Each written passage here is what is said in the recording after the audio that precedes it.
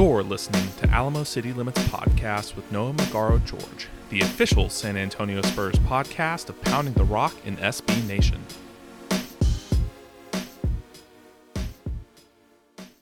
What's going on, Spurs fans? Welcome back to Alamo City Limits, the official San Antonio Spurs podcast of SB Nation and Pounding the Rock.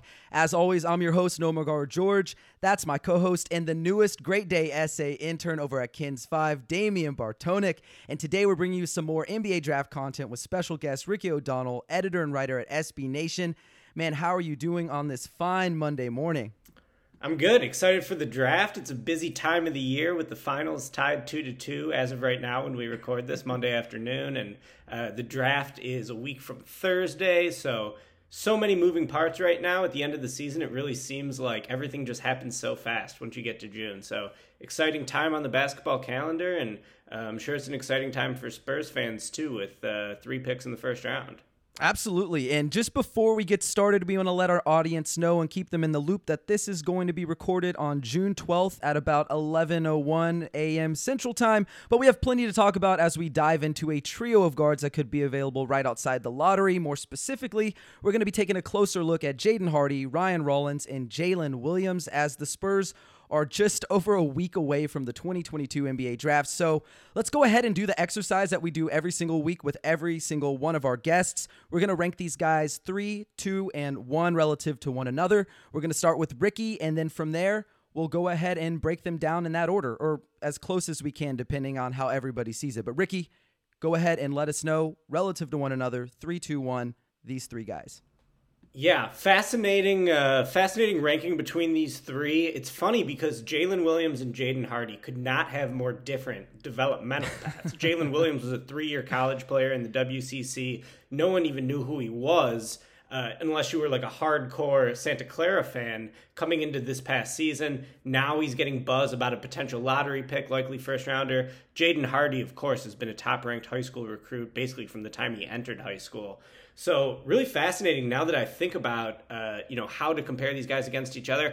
I would probably go Jalen Williams 1, Jaden Hardy 2, and Ryan Rollins 3. It's certainly up for debate at this point in the process, but that's my initial view of these 3 prospects. Nice. And Dame, how do you see it? So this is really interesting for me. I'm gonna have probably Ryan Rollins first out of this group. And then Jaden Hardy, and then Jalen Williams. I think Ryan Rollins is going to be a really good pro, personally. Not like an all-star level player, but I think he's going to be a really solid player in the NBA. Awesome. And then I'm last here, so I have the same exact order that Ricky had. They're actually all next to each other on my big board. They're not necessarily similar players. They all have got unique skill sets, but I think for me it's going to go Jalen, Jaden, and then Ryan. So 18, 19, 20 on my big board. But since that kind of seems kind of close to the consensus, we'll go ahead and start with Ryan Rollins. So, Ricky, go ahead and tell us a little bit about Ryan Rollins, his strengths, maybe some areas of improvement, his fit with the Spurs. Wherever you want to start, just break him down, because I don't think a lot of Spurs fans probably saw much of him since he played at Toledo. Yeah, I think Rollins is one of these guys who sort of came into being an NBA prospect by really just checking a lot of statistical boxes that you look for in a guard. 2.9% steal rate this year as a sophomore at Toledo. Typically anything above 2.5 immediately catches your eye. Very good free throw shooter, 81% from the line. We haven't really seen that translate to being a knockdown 3-point shooter yet, but typically good free throw percentage is a positive indicator for future development, and also a 20% assist rate. So just checking those 3 boxes, immediately that sort of catches your eye. You dig deeper into his profile, and he was a damn good player at Toledo for the last 2 years. Is he going to be an on-ball guard, an off-ball guard? I sort of think that he's going to be one of these guys who sort of does a little bit of both. Primarily in a bench role. I think that that's mostly what you're looking at from Ryan Rollins, but, good size, good length, can defend other guards of similar size, and hopefully brings a little bit of shooting versatility as well, while also having a little bit of juice off the dribble and a little bit of wiggle in terms of like creating separation. So Rollins, I think, a good overall prospect, and he's someone who really was just I don't know if I want to call him a statistical darling, but someone who just like checked a lot of the boxes statistically that you look for someone, after the lottery. Absolutely. And Dame, I know you really like him. So if you want to talk about him a little bit, or you have other questions regarding Ryan Rollins, go for it, man. Yeah. So I feel like Rollins is a pretty polished 3-level scorer right now. I think he'll transition to being a really good pull-up shooter at the NBA level as well. I think in a bench role, of course, one thing that kind of really stood out to me, and there's something that I'm always biased towards, is when I watch guards play, I'm always biased towards guards that can like really play with pace and like they understand, when to slow down, stutter, and go. And I really enjoy watching that, and I feel like Rollins is probably the best out of the group in terms of playing with pace, just off the bounce.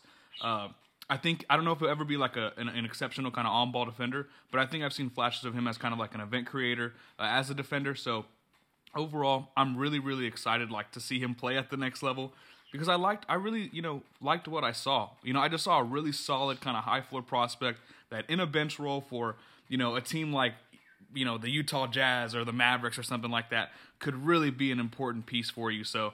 I really like Ryan Rollins, and Noah, you were actually the first person that put me onto him when we had I forgot who we had Corey on Tulaba on. Yeah, there we go. And y'all were talking about him a little bit, and once I started watching him, I was like, man, this Ryan Rollins kid can kind of hoop. So yeah, I really enjoy watching him play.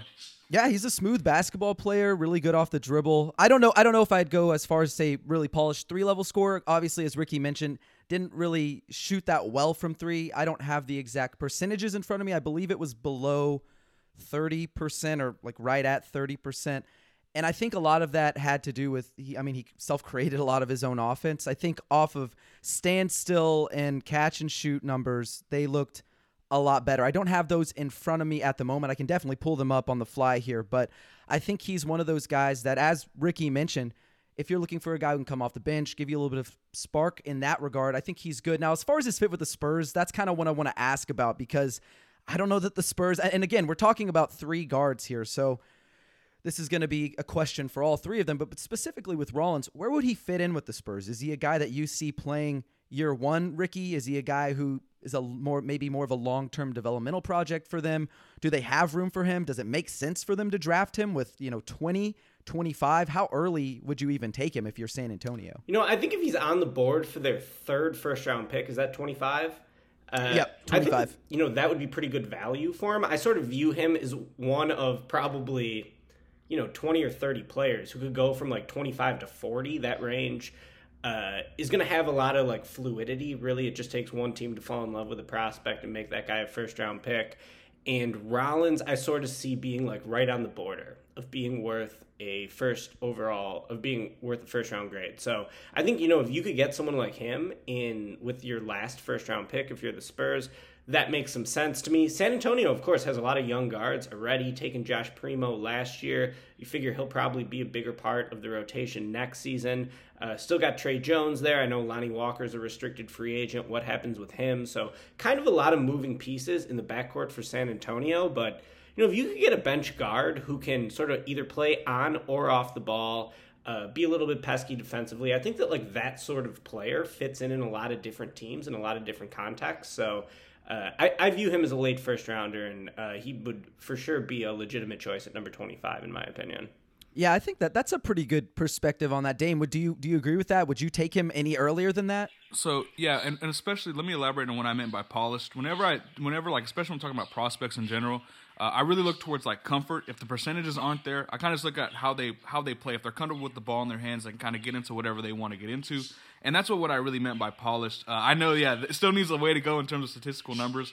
But I to that point, I would take Ryan Rollins at 25 if you're the Spurs, because he offers you shot creation that isn't kind of currently present on the roster. When you look at San Antonio as a team in general, they don't run very much isolation. Things have like the lowest clip in the league. But just in general, they don't have very many guys that can create offense for themselves and kind of bend a defense, have defenses moving left and right. They don't really have guys like that. So I think getting a guy like Ryan Rollins would actually make sense for them. He offers something that Trey Jones kind of currently doesn't or won't possess probably at the next level. So I think he makes sense there. But at the same time as well, it always comes down to philosophy with the Spurs, right? It depends on how you view this roster. Like I've said it 100 times on this show. If you want, someone that's can play for you right out of the box, like I think Ryan Rollins can for you, are you going to take that at 25, or do you think you would wait till 38 for that? Like, who knows? But I think Rollins does make sense for San Antonio. Yeah, I think he's a guy who could make sense for San Antonio. And as regards to what you were saying, polished, I do think he is pretty polished. As a mid-range prospect, especially around that left elbow area, really, really efficient there, could get to his spots. As you mentioned, good stop and start ability, really shifty off the dribble. I think he had some really nice playmaking flashes as a pick and roll ball handler, being able to hit the roll man, be able to make, pocket passes. So I like him. He's definitely not my favorite guy out of these three guys, but as I mentioned earlier, 18, 19, 20 on my big board, there's not really a lot that separates them. And you could definitely, convince me, one way or the other that one guy is maybe a little bit better than other guys. But if you don't have anything else on that, we can move on to the next guy, or we can keep talking about this guy. So if you have more, Dame, go for it. Yeah. One more question to both of y'all. Do you think out of these three that he has the highest floor? Or how do y'all kind of judge him compared to these three? Because I think he's pretty pro ready. I think he could play immediately. Do y'all agree with that, or kind of what are y'all's gauge on that? I would probably say Jalen Williams has the highest floor, but Rollins is interesting because, like you said, he just has an ability to sort of create his own shot, get off his own shot.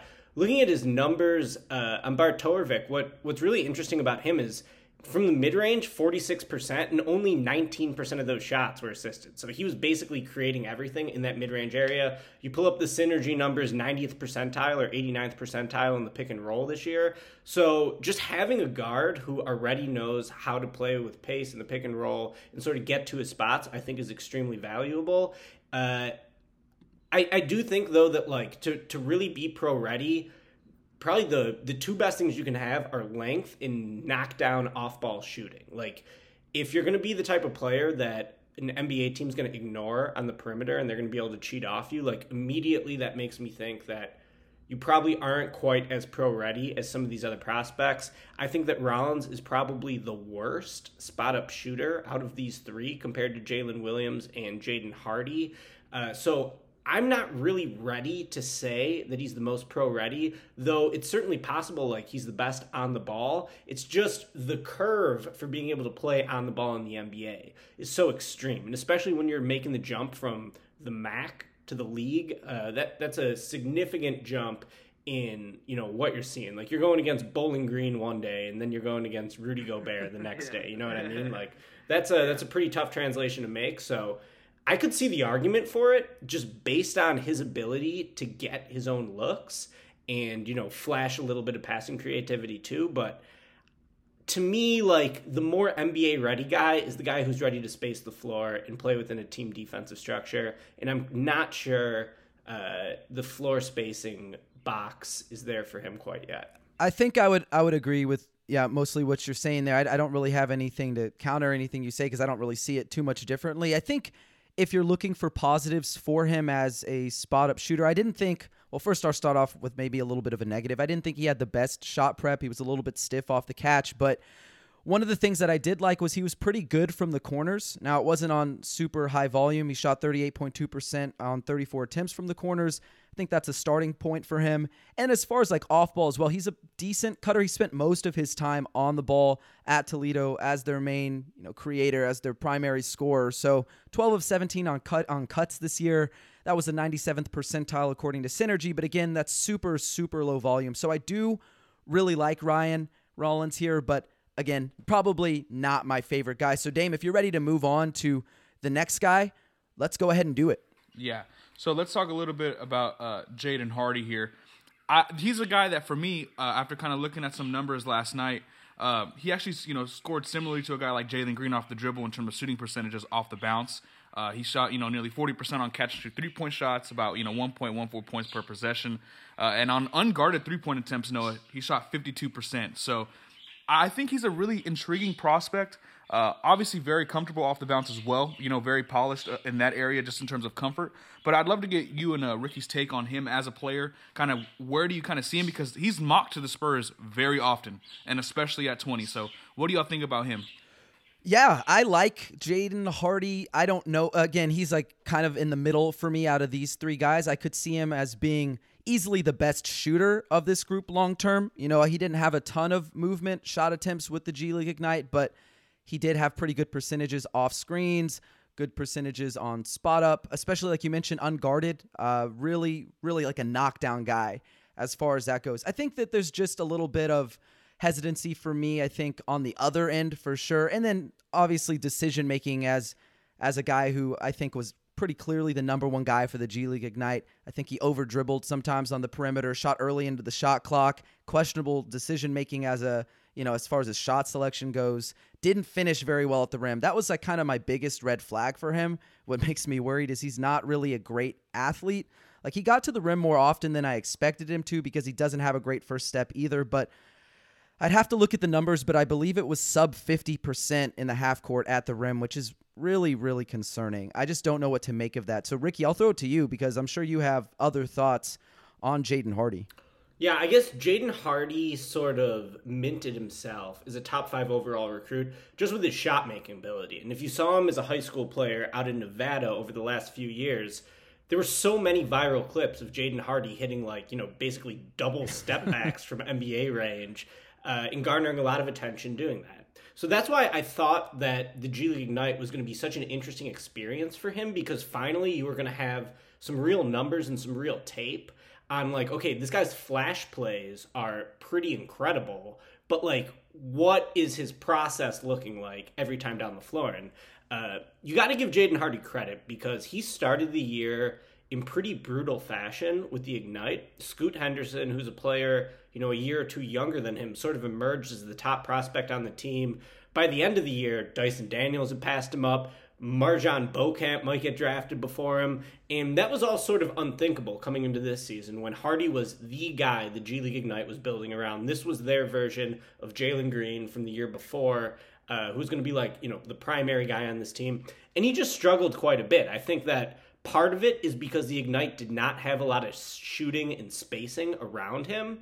And Hardy, for all of his shot-making ability, he's not someone who, like you said, is really going to just power through the defense in a straight line to the basket and finish.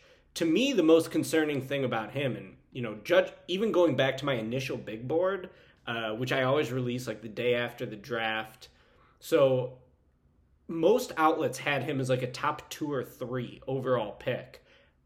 Last summer, at the very start of coming into the year. I had him at 9 or 10, I believe, on my first big board, just because I wondered, the shot making looks good, but sort of what else is he bringing to the table? I was a little bit skeptical in terms of, his all-around game outside of some of the pull-up shooting flashes.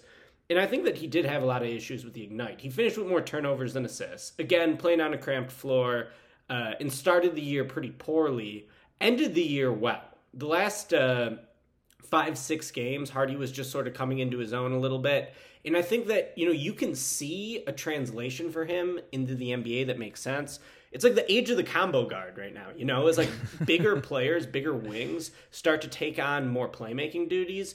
A guy like Jaden Hardy just has a little bit more utility because he's no longer counted on to be a primary playmaker. That should never be the case, even when he's playing, with the Ignite or even at the high school level. I don't think he's the guy you really want driving your offense in the half court, but when he doesn't have to make those decisions in the pick and roll and he can really just play to his strengths as an outside shooter and really someone who can get buckets in late quarter or late shot clock situations, I think that that's when he could be pretty impressive. So, you're drafting Jaden Hardy to score. The scoring efficiency in the G League was tough. Now, I almost feel like Hardy was done a disservice by Jalen Green a year before because Jalen Green put up way better scoring efficiency numbers for the G League Ignite than Hardy did. And, the fact that Jalen Green was able to go from high school to the G League Ignite and post, I don't know what it was off the top of my head, I think 57% true shooting or something, above average scoring efficiency right away making that leap. I think that sort of set a baseline of expectations for what Jaden Hardy's scoring efficiency and success should look like. And he just didn't really measure up to that. 48% true shooting. It was much lower than that for the majority of the season. Obviously didn't play a ton of games for the Ignite because their schedule is pretty short. But, the pull-up shot making is going to be the calling card with him. Totally agree with what Noah said. He's just not a super dynamic athlete going to the basket. He's not someone who's going to, be an above-the-rim athlete, I don't think, when going into the paint. So with him, it's is he going to be a knockdown shooter? Is he going to be a self-created knockdown shooter? I think, both of those possible yeses. And then the other thing you got to sort of factor in is the opportunity this guy got is sort of a testament to his talent. there's so many guys in this class who would have loved to be the dude on the G League Ignite, and Jaden Hardy got that opportunity. Now, it wasn't the best one-year audition, but he also didn't have a lot of shooting and spacing around him, and he just had obviously a generally young team around him as well. So I think it wasn't a perfect situation for his individual talent to shine, but there's a reason he was identified as having that talent in the first place, which I think is maybe the best card in his favor, combined with the shot making. So I like Hardy. Hardy's a tough guy for me to get a pulse on.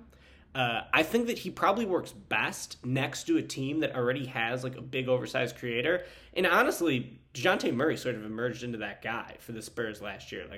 He's not the best at that, but all-star caliber player, very good shot creator last year for the Spurs. So I think Hardy could play off him a bit. I'm a little cooler on Hardy than some are. I have been since the start of this, just because I wonder, what is he getting you that's easy?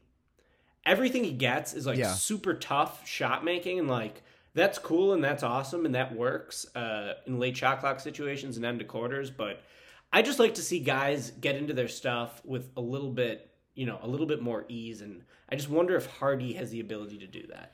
So for you, when it comes to San Antonio, do you think taking him at 20 would be a smart move, or would you favor taking Ryan Rollins at 25 instead? That's a question for you and Noah, if you want to start, because that's an interesting point about him playing off DeJounte Murray. I didn't really think about that, but I would love to get your take on it. Yeah, I think, at least for me, I think 20 is fine, because again, these guys are 18, 19, and 20 on my big board. So would I take Jaden Hardy at 20? Yeah, I think I would. I'd be willing to bet that he could work. I don't know if he's a guy who, like we talked about it with Ryan Rollins, does he come in right away and make an impact? I don't know. That's not really how most rookies operate. Most rookies are not going to be very good from the jump. But as Ricky mentioned, with the Spurs having a guy like DeJounte Murray who can create his own offense, I think one of the things that has been really difficult for him was really for most of last season and the season before that, you're working with DeMar DeRozan or Derek White as either your first or second option. And neither of those guys really space the floor very well. And those guys sort of need the ball in their hands to be efficient. Although, Derek has been pretty dang good in the finals, in the playoffs. He's really coming to his own after his wife Hannah had a kid. Been really good. But I just feel like Jaden Hardy is a guy who can play off ball. As we mentioned, the off-screen shooting, the movement shooting, being able to relocate, being able to be a spot-up threat, being able to shoot in transition. I just think that that's another target that the Spurs are kind of missing. Obviously, you have that a little bit in Doug McDermott, but I'll throw it to Ricky because I'm not 100% sold that, the Spurs have to take him at 20, but I think that's what I want to know. Ricky, would you take him at 20? Is that too early? Would you go 25? Would you wait to 38? I can't imagine he would be there at 38, but where would you take him? Where's too early? I think he's a pretty decent upside bet at 20. He's kind of similar to Patrick Baldwin Jr. too, and both of them were highly touted high school players who sort of disappointed in their next step. For Hardy, the Ignite, for Baldwin playing at a low major league in college. Baldwin has the injury issues, and Hardy, was mostly healthy for the Ignite. So, if you're looking for an upside bet at 20, there's a few names that stand out to me. I think Nikola Jovic could be a good pick too. I think Baldwin could be a good pick. Those are sort of some of the upside guys. Blake Wesley, probably another one though. To me, maybe his ideal skill set is a little bit redundant with Murray's. So I do think he's, if you're trying to go for a high upside guy at 20, he's one of the dudes who should gain consideration for that selection. I have a quick question about that. That comment jogged my memory. When I was at the gym earlier this morning, I thought it was interesting how every time now recently, whenever you look at guards that have a lot of, they're long, around 6'5", 6'4", 6'6", a lot of them get comped to DeJounte Murray. I don't know if y'all see that often, but I think a lot of people have been doing that recently. What do y'all think about DeJounte kind of being the kind of the poster of, these longer guards that, can play out of the pick and roll a little bit? What do y'all think about that? Because I thought that was really interesting. That's tough. I think he's pretty unique. DeJounte is in terms of what he brings to the table. I'm not saying he's a superstar or anything like that. He is unique in that his strengths are really, odd compared to he's not really a floor spacer. He's not a guy who can pull up off the dribble from three. He's relatively efficient from mid-range, right? He's not like elite from mid-range, but he's up there in terms of his volume is really high from mid-range. He's pretty good at finishing at the rim. I think he has a higher volume of assists than he probably would otherwise if his usage wasn't so high. Fifth in touches in the NBA last year. So like I think it's hard to compare a lot of guys to DeJounte, because I think sometimes when we look at DeJounte, and again, not to take away from him as a player, all-star, can't take that away. I think he's a guy who, if you had to trade someone tomorrow, he would not be my first choice. I would like to have him on this roster, but I mean, it's tough. I think sometimes he gets underrated by people who don't know who he is, and I think a lot of times Spurs fans may overrate what he brings to the table. So I don't know. Ricky, do you have any thoughts on that? Him being comped to other players? Because I just don't see a lot of guys who I think really stack up to him in terms of their skill set. To me, it's like you get the DeJounte Murray comp if you show some ability to create your own look, you're not a knockdown shooter, and you have plus length on the perimeter. So, I think like if you're a guard who can't shoot, but you're fast, you got a quick first step, DeJounte Murray's sort of an easy comp for a lot of guys. Is it an accurate comp? I'm not so sure about that, because Murray plays with quite a bit of funk and has a pretty difficult game to replicate, I think, on both ends of the floor. But, someone like Blake Wesley, maybe his ideal outcome could be something similar to what Murray's been with the Spurs. So it's a decent comp for guards who, come into the league with shooting question marks. Yeah. And, a guard here that has, that we're going to talk about now with the crazy wingspan, right? Really long, around 6'5", 6'6", Jalen Williams. Someone that I watched a little bit of last night as well. And one thing for me, guys, that stood out was just his ability to really put teams in the crock pot as a pick-and-roll passer. I think out of these three, he's the best pick-and-roll player. And I would love to kind of get y'all's thoughts on him, because the Spurs run a lot of pick-and-roll. This guy seems like someone that can fit in at the snap of a finger and run their offense, whether it's on the second unit, and whatever role they need for him. I think he's an excellent passer, and I think, San Antonio, it does make sense for them at 20 as well. But, Noah, what do you think about Jalen Williams? Do you think at 20 he makes a lot of sense? What do you think? Personally, I don't think he's going to be there. I kind of think he's going to be off the board by the time we get to 20. I don't have a ton of intel, but from the intel that I have, he's impressed in workouts, and there are teams that pick earlier than the Spurs. Like you're probably not going to take him 9 if you're the Spurs, but he's probably not going to be there at 20. But I do like him a lot. I agree with what you're saying. I think he's a really good passer out of the pick and roll, clearly ambidextrous in that regard. Can hit guys with a pocket pass, can hit the roll man over the top. He has the length to kind of get some funky deliveries off, like wraparounds, shovel passes, fits passes through really tight windows. So I really like him. I also think he's probably the best, in my opinion, in terms of scoring out of the pick and roll, just the best out of the pick and roll of these three guys. But yeah, it's tough. I don't know that he's going to be there. So I saw him at the Combine. I was at the Combine in Chicago for a couple days. I think he was probably the biggest winner of the Combine. Watched him in every scrimmage he played. The Combine is such a cool event because it's basically like everyone in the league is just like hanging out at the Combine. I talked to Rob Pelinka in the stands a little bit when I was there, for example. And another guy I talked to in the stands was Herb Sendek, who was his college coach at Santa Clara. Herb Sendek also coached James Harden at Arizona State way back in the day. And talking to Herb about him, he was like, this guy basically has everything the NBA is looking for. He just didn't have the pedigree coming into this season that typically gets you on NBA radars. So there's a lot here, but I guess like the first thing you need to know about him is the dude's like 6'6" or whatever with like a 7'2" wingspan. He has one of the largest gaps between his height and his length of any player in this draft. As Damian mentioned earlier, super comfortable in the pick and roll. That was something that really took off for him as a junior at Santa Clara, played primarily more on the ball and was just electric in those opportunities this year. I just pulled up the synergy numbers. He was 87th percentile as a pick and roll ball handler, also in the 97th percentile as a spot up shooter. He's a guy who shoots a very easy, comfortable ball. I think he's got range out to 3. It's funny, if you watch him shoot, he like doesn't jump when he shoots. It's very much like a low lift jump shot, but his arms are so long, and usually when guys have that much length to them, I think like there's just too many moving parts to be a great shooter. Obviously, someone like Kevin Durant is the exception to the rule, but you think about some great shooters Steph Curry, JJ Redick, even Kevin Love. All those guys have like either negative wingspans or like +1, +2 wingspans. So this guy having like a +9 wingspan between his height without his shoes and his length is pretty remarkable to be this good of a shooter.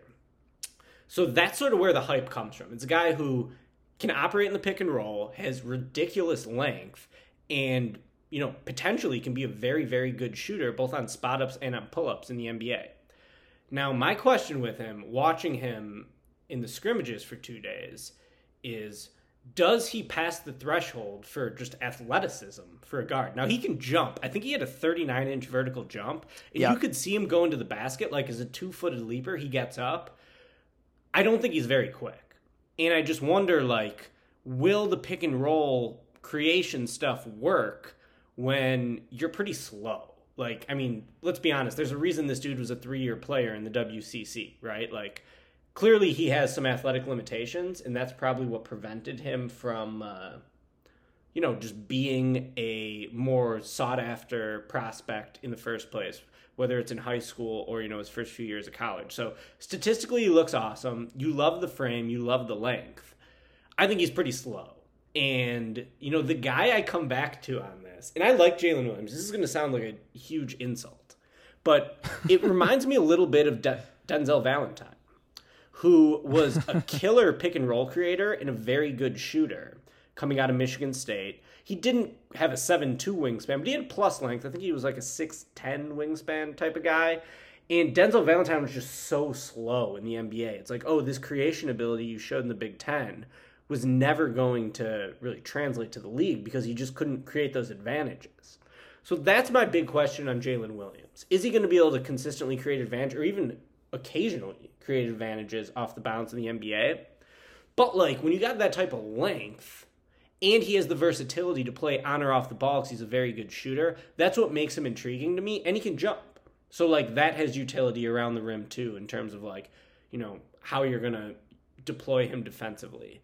I like Jalen Williams. I tend to agree with you. I don't think he's going to be there at 20. He fits for a lot of teams because everyone needs wing depth, everyone needs shooting, and everyone wants length on the perimeter. And he checks all those boxes. So super interesting prospect. Just my eye test told me this guy is slow. He's not quick at all. And, reasonable minds can disagree on that. If you guys watch tape and you think like, I don't think he looks like noticeably slow. To me, that's what I thought watching him at the combine. But certainly, like, you love the measurements, you love some of the statistical boxes he checks, and I'm pretty in on him in general. Like, I think it's a gamble worth taking just because you don't see that many guys who are so excellent in both pick and roll playmaking and spot up shooting. And with that type of length, I think it makes it a worthy gamble.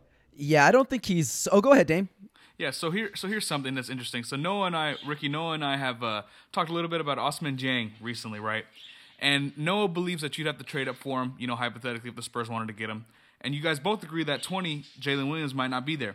So if you were, let's play again with Would You Rather.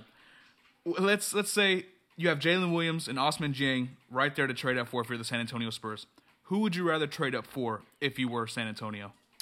I'm going Dieng. I think he clearly has a higher upside. I don't know that he's going to... Again, we've talked about him on the podcast. He's not a guy who you expect to come in right away and help you in any way. He probably will be a net negative in a lot of ways, but I'm going with Dieng. I mean, not only does he fit positionally, like a need that you have, but I just think the upside is higher. But that's just me. Yeah, I'd go Dieng, but to me, he might be the biggest boomer bust guy in the class.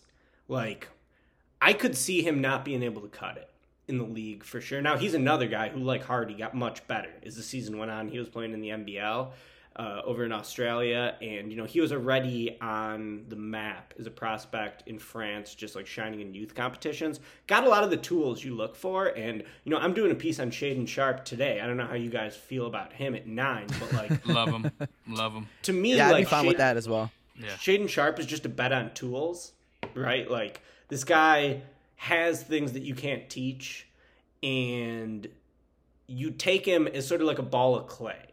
And, like, those tools can manifest themselves in plenty of different ways. Andrew Wiggins is actually a good example of this. Andrew Wiggins was another guy who's like, he's a tools bet. 6'8", lean, jumps out of the gym, long, take this guy, you could see why he would be the number 1 overall pick, number 1 overall recruit, just based off those tools. Well, he gets into a primary scoring role, and like that was not the best fit for his skill set.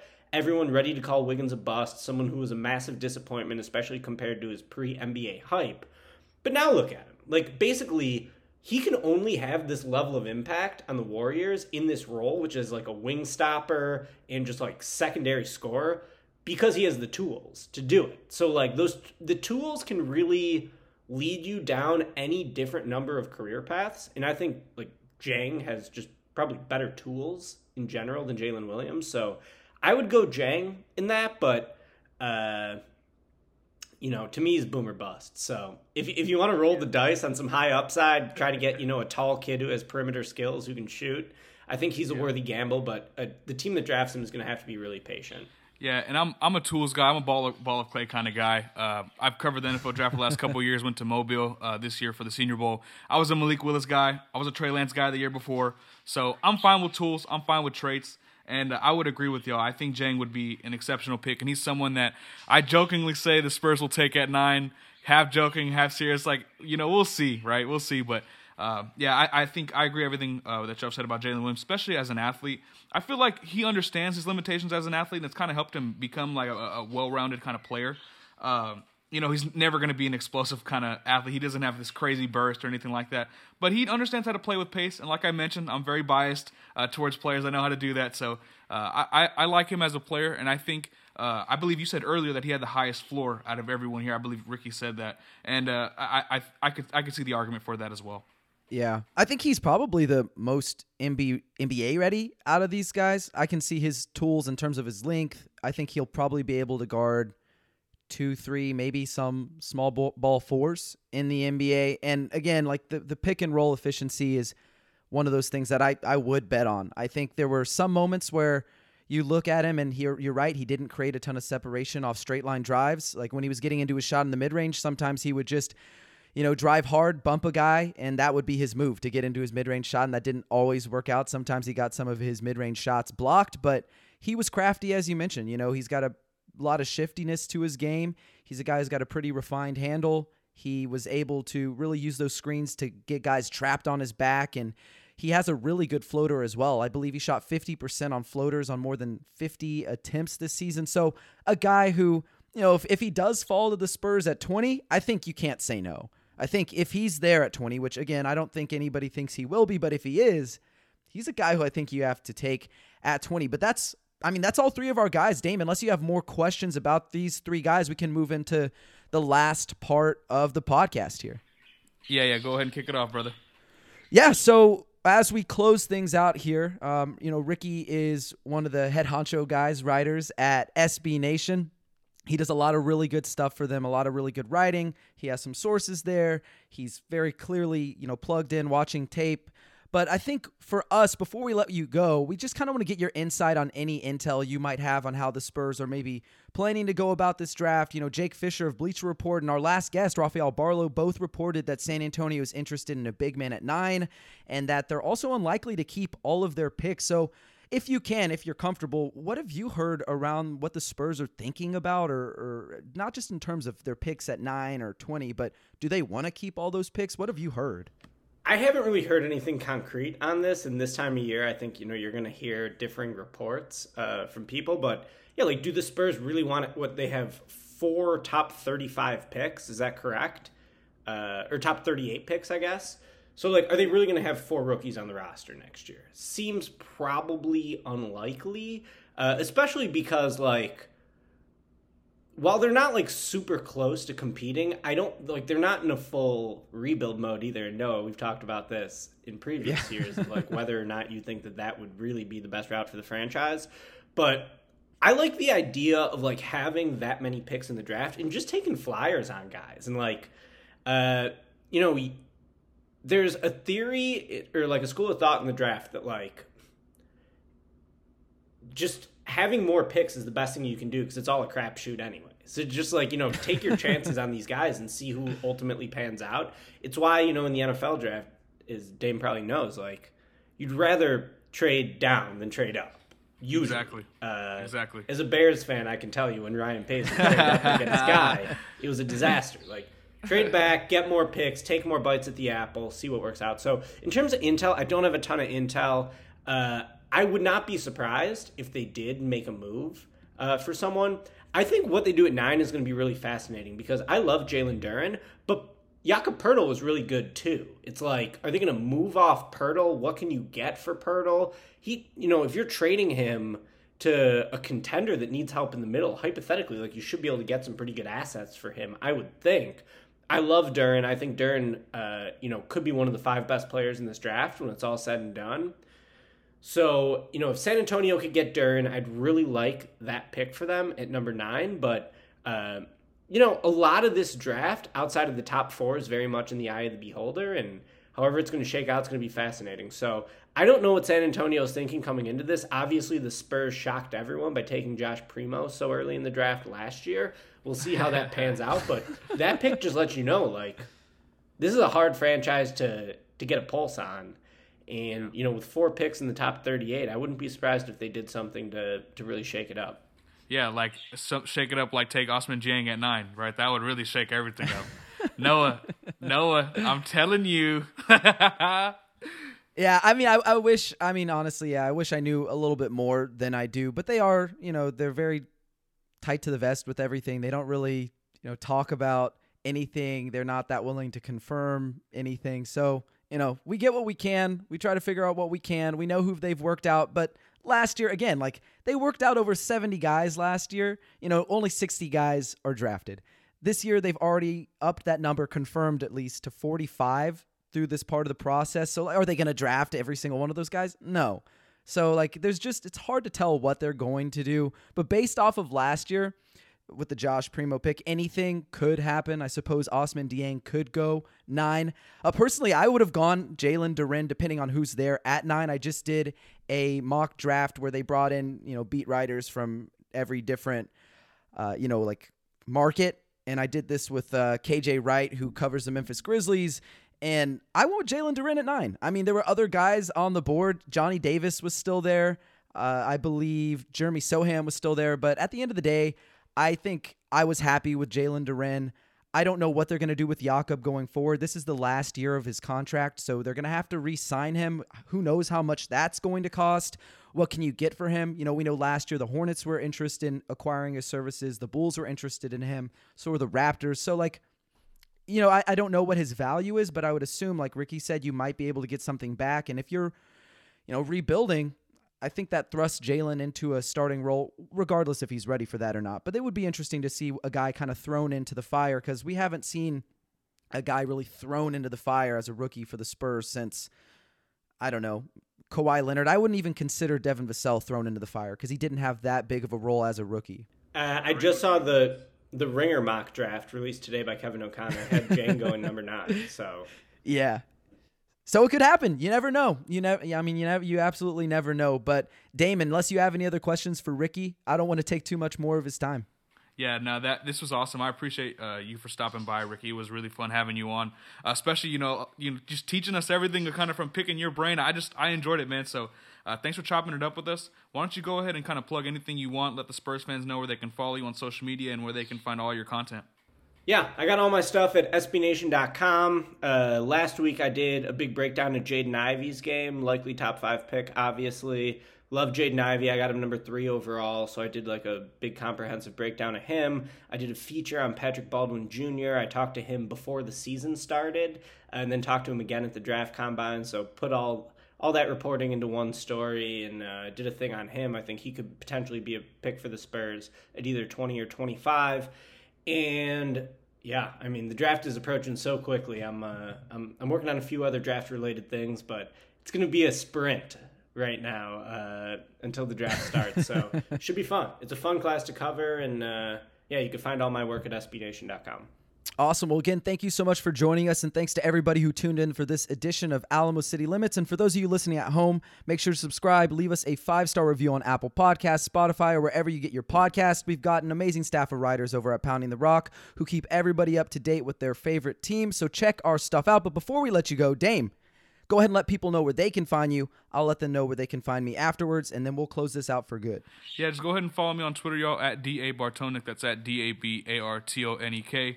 I just joined the Ken's 5 staff for the summer here. Going to be working on Great Day SA. That's going to be pretty dope. A lot of stuff for Pounding the Rock still coming out. A lot of stuff for Hogs Haven coming out.